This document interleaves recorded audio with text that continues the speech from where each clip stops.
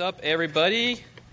Good morning. Welcome to Resurrection City Church. My name is Joel. I'm one of the pastors here at Res City. If you're just visiting, we are very excited, very happy to see you here, and we thank you for coming out. Thanks for being here with us this morning to worship together and to spend time in community. We love it. So we have been in a little, just kind of a mini sermon series in the book of Psalms lately. We're actually going to be wrapping it up after this week. We're going to be starting a sermon series through the book of Ruth starting next week. So that should be really fun.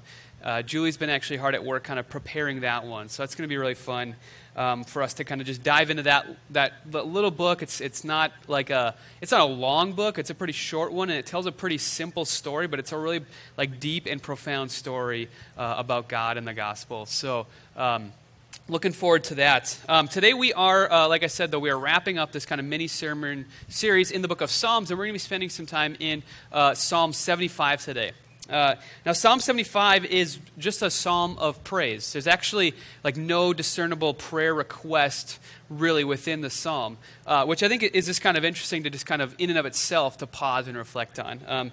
If the Psalms are, among many things, a prayer book for us to teach us how to pray, I think it's just worth noting that in this book there is a prayer, at least one, that doesn't have any prayer requests in it. And I just found myself struck as I was kind of contemplating that about how often I actually pray where I'm not asking God for something. I don't have some prayer request attached to the prayer, and that's not the whole reason I'm going to God in the first place. And I just think this is kind of a little challenge to that. And maybe just invite you to do the same thing. Ask the question, when was the last time that I actually prayed and I didn't have some a request attached to that prayer?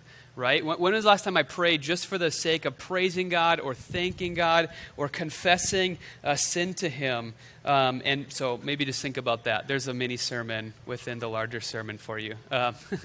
So anyway, but let's move on to the psalm itself here. Okay, Psalm 75, verses 1 to 3. It starts out, "We praise you, God. We praise you, for your name is near. People tell of your wonderful deeds. You say, I choose the appointed time. It is I who judge with equity. When the earth and all of its people quake, it is I who hold the pillars firm." Okay? So the psalm starts out by kind of identifying God, praising God, and identifying certain reasons or certain aspects of God that are the reason for the praise, okay? And those things that the psalmist identifies is that God is a doer of wonderful deeds. He is a judge, and that's going to kind of form actually the central heart of the psalm as we move forward. He's the one who holds the pillars of the earth secure, and he's also near. Your name is near, the psalm says. And that's probably just a reference actually to the temple, right? If you're an ancient Israelite, you believe your God is near you, and you can say that specifically because you have a building in your capital city of Jerusalem, or in the tabernacle, kind of pre-Jerusalem period, where there is actually your God is dwelling with you. His name, His presence is dwelling with you. So He is actually near to you. He's not far off. He's not up in the sky judging things, kind of apart from you. He is actually near you, right? And that's a belief that the Israelites hold very dear, and it's very important to them that their God dwells with them. Okay, so that's kind of how the psalmist identifies God here. Now, I think it's really important that we understand that the psalmist is positioning him or herself so that they understand who it is that they're praying to. And I think it's really important for us to do the same thing as well, right? It's important for us to kind of have an understanding of who we're going to in prayer. And actually that will make it a little bit easier to not just go with prayer requests and treat God like He's Amazon or something like that. Right? When we actually are identifying God as who He is, He's someone who is near us. He's someone who has done wonderful deeds. He holds the pillars of the earth firm, right? When we see Him as the one who holds the pillars of the earth firm, then we don't have to run to Him in a panic to pray, right? And think that if God doesn't answer my prayer request that I'm coming to Him with, then everything's going to fall apart, right? The world is just going to fall apart. We don't actually have to have that belief even as we go to Him with some prayer request. Now, the specific, wonderful deeds that the psalmist is identifying here are likely rooted in the Exodus. Because if you're an Israelite, there is one central event that kind of forms like the heart of your worldview about who you believe that you are and who you believe God is. And that event is the Exodus. It's the moment where God took his people and he set them free from slavery in the nation of Egypt.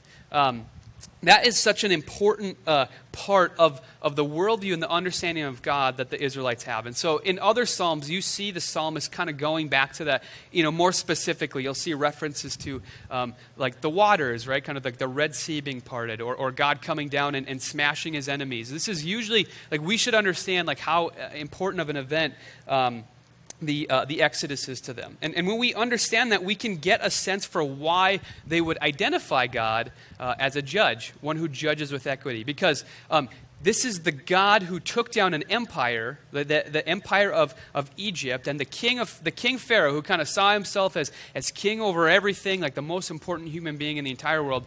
God took them down and did it in an act of like vindication for the crying out of the Israelites, right? If you're in a oppressed people group, right, and someone acts to liberate you, you see them as like a just judge because you understand that they see your plight, they understand the oppression that's going on for you, and they've acted on your behalf. So of course you're going to see that person as a just judge, and that's going to form your view of that person, and that's how the Israelites view God.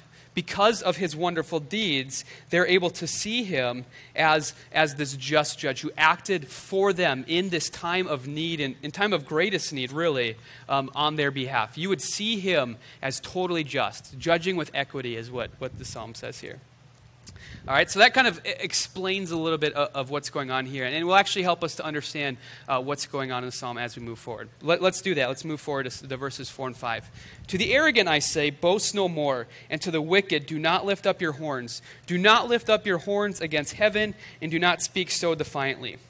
It's not totally certain if this is the psalmist speaking here or if it's God himself speaking, but regardless, there's some opposition that's rising up against God here, and it's trying to kind of set themselves up against God as superior to him, right? And so this is the response to those people. And they're talking about lifting up their horns against heaven, all right? So just to help you understand what that's talking about, Robert Alter, he's a Jewish scholar, in his commentary in the book of Psalms, he says, this commonplace of biblical poetry, he's talking about the horns specifically, probably drawn from the image of the large curving horns that the ram used to gore its natural enemies, is a symbol of assertive power. The conventional horn image becomes a vivid representation of the arrogant displaying their power presumptuously. The image stands as a spatial indication of loftiness, of pretension to superiority.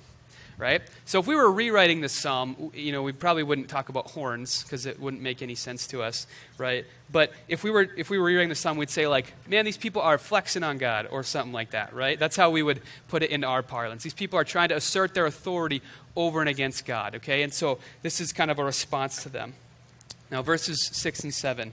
No one from the east or the west or from the desert can exalt themselves. It is God who judges. He brings one down, he exalts another. So no one from any region or culture has superiority to be the true judge. That's what the psalm is saying, right? Only God can do that. And he, at his prerogative, raises some up and brings some down.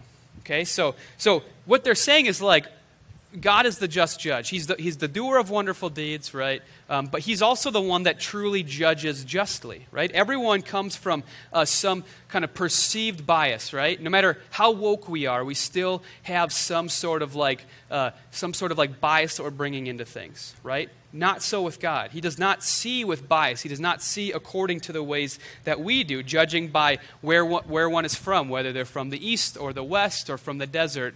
Okay, no one can exalt themselves to this place that God occupies. Only he is able to judge. Verse 8, in the hand of the Lord is a cup full of foaming wine mixed with spices. He pours it out, and all the wicked of the earth drink it down to its very dregs. Okay, so this is like a common kind of metaphor for God's wrath or justice going out. You maybe have seen this in other places, in the Old Testament specifically. It talks about God, in the book of Revelation as well, kind of you see this imagery. Like God bringing his justice or his wrath against enemies is talked about like him pouring a cup out on them, a cup of wine that's mixed with these spices, and the wicked are supposed to drink this. And that's kind of like symbolic of them taking God's wrath on them, okay? Now, don't worry, we're going to talk more about this as we go forward, because I realize like there's maybe some baggage that can come with it, all right? Or this idea of seeing God as like this one who pours out his wrath on his enemies kind of willy-nilly, making them drink up every drop of this, right? That maybe makes us a little bit uncomfortable, right? In our understanding of who God is, right? Or maybe you love it, I don't know. But for sure, this kind of offends some of our modern sensibilities, okay? So I do want to talk about that. I think it's really important, but just kind of hold on to that, right? Put it on a piece of gum and stick it under your chair and get it later, okay? Well, we'll come back to it. Verses 9 and 10. As for me, I will declare this forever. I will sing praises to the God of Jacob, who says, I will cut off the horns of all the wicked, but the horns of the righteous will be lifted up. So the psalm ends with this victorious exultation that the just judge, God, has triumphed. Okay, he's conquered his enemies. He's cut their horns down to size, right? Just like in the Exodus, right? Maybe this is actually, I don't know for sure, we're supposed to see a resonance of the Exodus here. Regardless, this is the God who continues to act in that way for Israel, right? He cuts off the horns of the wicked, and instead of their horns, in place of their horns, those who are righteous have their horns now lifted up. Now, the word righteous here just means in the right, like declared right before God, in right standing before God. So the ones who are right before God, he lifts their horns up, right? That's an act of his justice or his equity is raising up the fortunes or the horns of the righteous, just like in the Exodus, right? Kind of how we talked about, right? And how that would be so important if you're an Israelite to understand that like we were righteous and God vindicated us by setting us free over and against our oppressive enemy, okay? So that's kind of what we see here, right? He's literally their Savior, and that's how they view him, because he has cut off the horns of the wicked and raised up their horns, okay? Now, if that's you, right, if you are an Israelite, it's easy to understand why you would have that view of God and why you would feel so rooted in like the justice or the goodness of this judge, right? Because he acted on your behalf.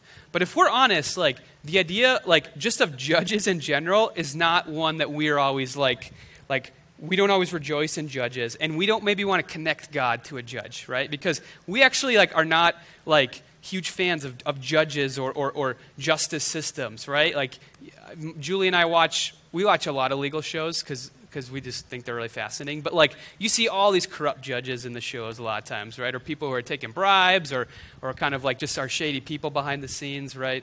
And like we don't like trust judges a lot of times kind of outside of that because we're afraid that they're too partisan, right? Like that's like a huge a core of the debate framing who should be on the Supreme Court is we basically don't trust anyone because we're afraid they're too liberal or too conservative, and we just assume that they're robots who will vote based on their political leanings, right? So we just don't trust the idea of judges today in our society. So like to compare God to a judge maybe is one that we are not like it's not an exciting thing to do for us. We'd rather compare God to some other different things, okay? Now, despite all that, despite us like not knowing how we feel about judges or the justice system, right? We're actually we actually really do like justice, though. We're very much about righteousness in this society. We're very moralistic. N.T. Wright, he puts it like this. I think this captures it really well. We haven't lost all moral sense, as some would say. Ours is, in fact, a very moralistic age. Consider the sheer moral fury of those who protest about, for instance, fox hunting. It's just that we've changed the moral targets. Okay? We live in a very justice-oriented age, a very moralistic society, he says. And he brings up fox hunting, and I'll be totally honest, I have no clue what he's referencing there. He's British, and this book was written in like 2006, so I have no clue. But the fact that you can imagine a friend that you have who's really upset about fox hunting, just the fact that you like are like, I probably have a friend who I could see them like this is their cause one week, right, is the fox hunting. The fact that we can picture that kind of makes the point for us, right? Like, I think that just kind of like shows us where we're at. We really are about justice and righteousness in our society, but the moral targets change, and they can vary from person to person. He continues on. People who would be horrified to have an older sexual morality imposed on them for their own good are eager to impose a new ecological morality on others for their own good. So he's just talking about like a consciousness about the environment. That's what he's talking about, ecological there. This is a recipe for moral confusion, and there's plenty of that right about now. And all over the Western world, people are asking where on earth we go from here. So what he's saying is like the problem isn't morality, it's not righteousness, and it's not wrath or justice against unrighteousness or wickedness. Okay? That's not the problem, okay? Because we all really deep down, like none of us really believe that the problem is doing justice against unrighteousness, right? It's just that we can't agree on who is the one who decides that, right? And so a lot of times we take it on ourselves, right? But we don't want others to push their morality on us, right? And it just creates a lot of moral confusion for us, okay? Now, if that's all true, right? If we are really this, as moralistic as he's saying, and as I think he's right in saying that, then we shouldn't cringe when we read about God pouring out his own justice or wrath against unrighteousness, right? If we're content to do it ourselves or to think that this exists, we shouldn't be uncomfortable when we see Psalms like this talking about God pouring out his righteousness against unrighteousness, right? That shouldn't make us uncomfortable. But what it should make us do is it should cause us to try to understand God more. It should cause us to really dive into what it looks like for God to exercise his righteousness or his justice against wickedness in this world, right? If we care about it as much as we do, then we should strive to understand what the Creator, what the Bible says is this just judge has to say about how he acts towards unrighteousness, okay? But in order to do that, like we can't make proper sense of the psalm that we just talked about without bringing in Jesus, right? We have to understand what the revelation of God in Christ tells us about his being the judge, right? And so that means that we need to read our Bibles Christocentrically, okay? And that's our first point of application today. We need to be people who are consistently reading our Bibles Christocentrically. That means like Christ-centered, right? The center of it is Christ. We have to see Christ as kind of the fullest revelation or understanding of whatever text we're reading, especially in ones where he doesn't necessarily show up. We have to train ourselves to do this well in order to really make sense of passages like the one that we're reading today, okay? Imagine that you had like a mountaintop, right? It's high up in the air, and there's a lake on the top of the mountain, okay? And out of this lake flows two rivers. One goes north, one goes south. So they're flowing in opposite directions, but they're coming out of the same lake on the top of this mountain. And that mountain, from its distinguished point up near the heavens, is the place where this water's flowing down from. We need to read our Bibles in the same way. Whether it's Old or New Testament, we have to see that whichever way that water's flowing, right, it's flowing from that same river, which is Christ. Okay, even if we don't quite understand, we can't quite see the path up to that lake on the top of that mountain, we have to understand with the revelation of Christ that the water is ultimately coming from that place, even if we don't always understand that, okay? And this is so fundamental to how we as Christians read our Bibles. We have to understand that everything in Scripture is downstream from the revelation of Jesus Christ, okay? And so to make sense of the psalm, we have to be able to read it Christocentrically. So that's what we're going to do, okay? I want us to kind of dive in and find out how every single longing for justice that we have as individuals, as a culture, are found in the justice, not just of God the judge, but of Christ the judge, okay? So to kind of make sense of that, I want to go to a place in Matthew 20, all right? And we'll read a couple of verses from it here, all right? Verses 20 and 22. Then the mother of Zebedee's sons came to Jesus with her sons, and kneeling down, asked a favor of him. "What is it you want?" he asked. She said, "Grant that one of these two sons of mine may sit at your right and the other at your left in the kingdom." So this is a story where Jesus is hanging out with his disciples, and a couple of the disciples, their brothers, James and John, come to Jesus and ask if when he brings his kingdom, that her sons could kind of sit on his right or his left. So just have these prominent places within this new administration, right? Can you make one the Secretary of Defense and the other, the Secretary of Labor or whatever, just like, I'm trying to secure a spot for my sons here. So I just love how it says she asked a favor of Jesus too. I just think that sounds so funny. I don't know. It's probably not a good translation there, but it just sounds funny. She asked a favor of Jesus, like it's a small thing, right? But this is actually a really big thing she's asking for her sons.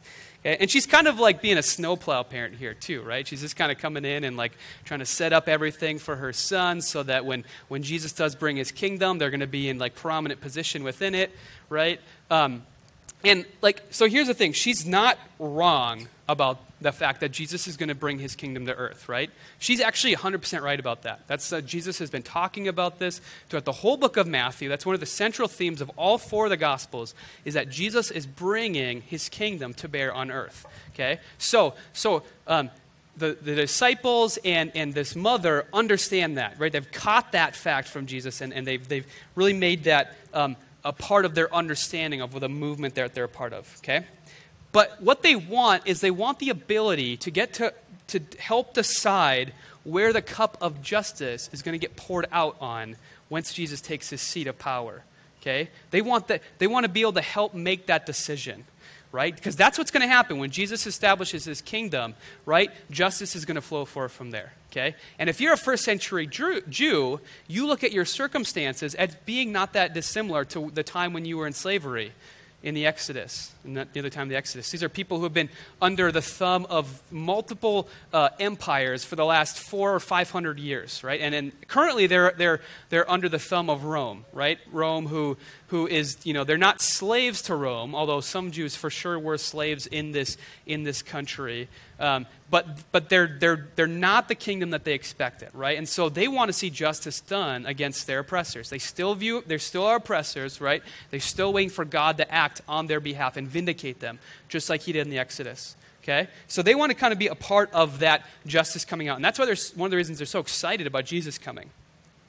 Now, Jesus gives a somewhat shocking answer, though, to this mother when she asks this question, because especially if you have a view of God that he exercises his judgeship in a way where he just smites his enemies, right? He crushes them under the weight of his cup being poured out, okay? This is his response to the mother here. You don't know what you're asking, okay? So he kind of first does the face palm, right? You don't know what it is you're asking here, right? You're showing a fundamental misunderstanding of what's going on. Can you drink the cup that I'm going to drink? Okay? So the cup comes back, right? The cup we talked about of God's wrath that gets poured out in Psalm 75 shows up again here in Matthew 20. But it's not in the way you'd expect, right? You would expect Jesus to say, sure, yeah, let's all get cups, right? And we'll all pour them out, right? The answer, though, that Jesus says is this kingdom is not going to come in the way that you think, because I'm not pouring out the cup of God's wrath onto my enemies. I'm going to drink that cup down to its very last drop, okay? And that's how this kingdom is going to come. Me, myself, the thing that makes me king, the thing that makes me the just judge, is that I am taking this justice of God, this wrath of God, onto myself. I will drink that cup instead.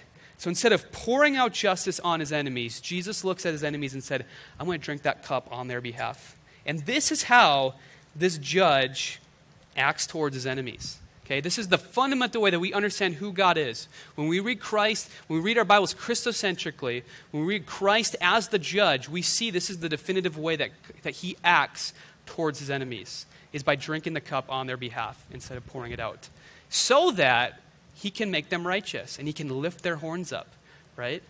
And this is our second point of application, is we find our vindication in Christ and not in our own righteousness. Right? Naturally, we read a psalm like Psalm 75, and we identify with the good guys, because that's how we do everything, right? Except for the occasional weird friend who looks at the villain of a movie and falls in love with that villain, right? We all maybe have a weird friend that's like that. But for generally, we look at a movie and we find ourselves in one of the heroes, right? So when we read Psalm 75, we think, well, of course, I'm the righteous one, and I'm waiting for God to kind of act on my behalf and lift up my horn against my enemies.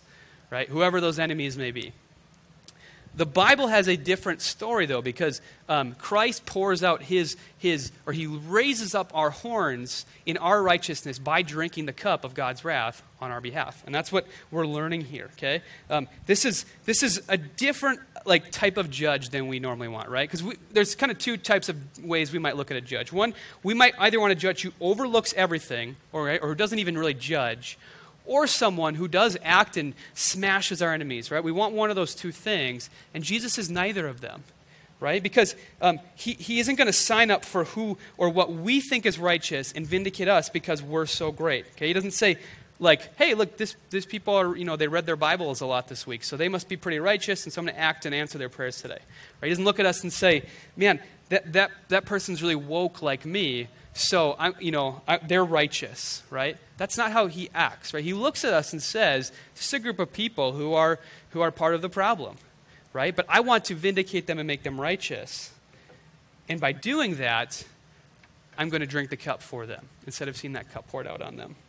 Okay, we're not going to put God in our debt to receive a favorable verdict. We're not going to rig the trial. The only way that we're going to be vindicated as righteous is by finding our righteousness in the judge who drinks the cup on our behalf. Okay? And that's the thing that we learn from this psalm when we pair it up with the book of Matthew here. When we get this full picture of Jesus, the just judge, on our behalf. Okay? And our third point of application, the one we're kind of land the plane with here, is not just to find our vindication in Christ, but then to now go out and judge like Christ does, right? To kind of take our cue for how we act in terms of righteousness and morality in a Christ-like way. Okay, we not only read our Bibles Christocentrically, but we live Christocentrically as well. Okay, I talked about how moralistic we are, and finding right and wrong is good, right? We need to find right and wrong, and we find that in our just judge. But we also find out the way we act towards our enemies through Christ himself and how he acts towards his enemies. We find this in actually the Matthew passage that we were in doesn't end where we just were at. Let's keep going and see what else happens here. So verses 24 to 25, when the 10 heard about this, okay, this is the other 10 disciples. Jesus had 12 disciples, and the two of them are actively plotting to try and make themselves like bigwigs within the new administration that they expect to be coming down here. When the 10 heard about this, they were indignant with the two brothers. It's understandable, right? You're like, hey, well, James and John are trying to jockey for position inside the kingdom when Jesus creates it. Okay, so Jesus calls them together. He decides this seems like a teachable moment. They're all mad at each other. It seems like a good time to kind of set them all straight. Okay, so he calls them together and he says, "You know that the rulers of the Gentiles lord it over them, and that their high officials exercise authority over them." Okay, he says, listen, this is how you're used to things being done. People are set in authority, and they lord it over those in authority, okay, and they exercise that authority over those underneath them. This is how things work, and it's about getting put in authority. And that's kind of what James and John for sure want, right? They want to be put in that prominent place of authority in this new kingdom administration that they expect to be coming from Jesus, right? And he's like, that's not the right way to understand what's going on here, okay? This is not how it works. Okay? The kingdom views power differently, it views people differently, and it views those things as Christ does in love. Okay? He continues on, "Not so with you. Instead, whoever wants to become great among you must be your servant, and whoever wants to be first must be your slave. Just as the Son of Man did not come to be served, but to serve, and to give his life as a ransom for many." So if you want to be great within this kingdom that I'm bringing, correct, I am bringing this kingdom. But if you want to know what it looks like to be great inside of this kingdom, you need to take all your preconceptions and turn them on their head. Okay? It needs to be upside down, because the greatest of those in this kingdom are the ones who give themselves up for others, just like I am doing in the establishment of this kingdom. Okay? The thing that makes this kingdom even possible is me drinking the cup on behalf of my enemies. Okay? And so if you're going to live within this kingdom, the one that I started, right, you're going to live in that way too. That's what it looks like to be a part of this kingdom. Okay, it's not to fight for power. It's not to look at greatness as something to be achieved and to be flaunted in front of the rest of those in the kingdom. It's to serve others. That is what makes one great. Okay? If the central character of this kingdom is someone who gets killed on a cross, which is like the most shameful way to die in this time period, then what do you expect about what it looks like for you to live in this kingdom as well? Okay? Living in this kingdom is about sacrifice, it's about forgiveness, it's about love, it's about denying our feelings and desires sometimes even for the benefit of others and to follow our Lord Christ. Okay? This is what it looks like to live in this. Okay? This is how we judge and how we make sense of morals in this kingdom. So let's follow in the footsteps of our crucified Lord and Savior today. Okay, let that be the way that we live as well. Let's let that inform how we view righteousness in this very moralistic age that we live in. Let that be the way, the lens through which we view everything. Let's be people who follow Christ in servitude, in love, in giving ourselves up for others because he gave himself up for us. We're gonna enter into a time of communion and worship now, just like we do every Sunday morning. We close this way. And we do communion every week because we are reminding ourselves of the gospel. We are reminding ourselves of Christ giving himself up on the cross on our behalf, right? There's a reason that we do this act, that Christ himself gave us this act to do every time that we gather together. He says, if we continue on in the book of Matthew, in chapter 26, in the Last Supper, he's telling them, then he took the cup, he'd already taken the bread, but he took the cup, and when he had given thanks, he gave it to them, saying, drink from it, all of you. This is the blood of the covenant, which is poured out for many for the forgiveness of sins. Okay, so we remember Christ drinking the cup on our behalf by drinking a cup every Sunday here. And we invite everybody who follows Christ, whether or not you're a visitor or a member of the church. We don't have any members yet because we're very young. So no one's a member here. So everyone can come on up, okay? Basically is what I'm saying. And we invite you up to take the bread and then drink of the cup. And I want you to really kind of think about Christ taking on the cup of God's justice for you, okay? I want that to be kind of your thought process as you're coming forward today. All right, we'll take a time of worship during that as well, and then we have one other way that we talk about worship is also by giving. So if you feel so led by God to give to Res City, there's ways to do that just kind of in the back on the other side of the curtain from the sound booth there. Okay, but let's enter into a time of prayer and then head into worship. Father, we praise you because you sent your son, Jesus, to be our just judge, one who doesn't judge us based on our righteousness or our ability to find correct morals, Lord, but who gives himself up for us, who takes the cup of wrath that is deserved for all of us. Lord, for we have all sinned and fallen short of the glory of God. We have all exchanged the truth for a lie. God, whatever that lie may be, we have all done this in our lives. And instead of acting towards us in the ways that we would have expected you to, God, we find that you give yourself up for us in your Son. And Lord, we praise you for that today. I pray that we would be people who are consistently praising you for that and then living in that kingdom as we go forth from here on this Sunday and every day, God. Make us people who are conscious of that and who read our Bibles and live Christocentrically. We pray all this in the name of your crucified and risen Son, Jesus. Amen.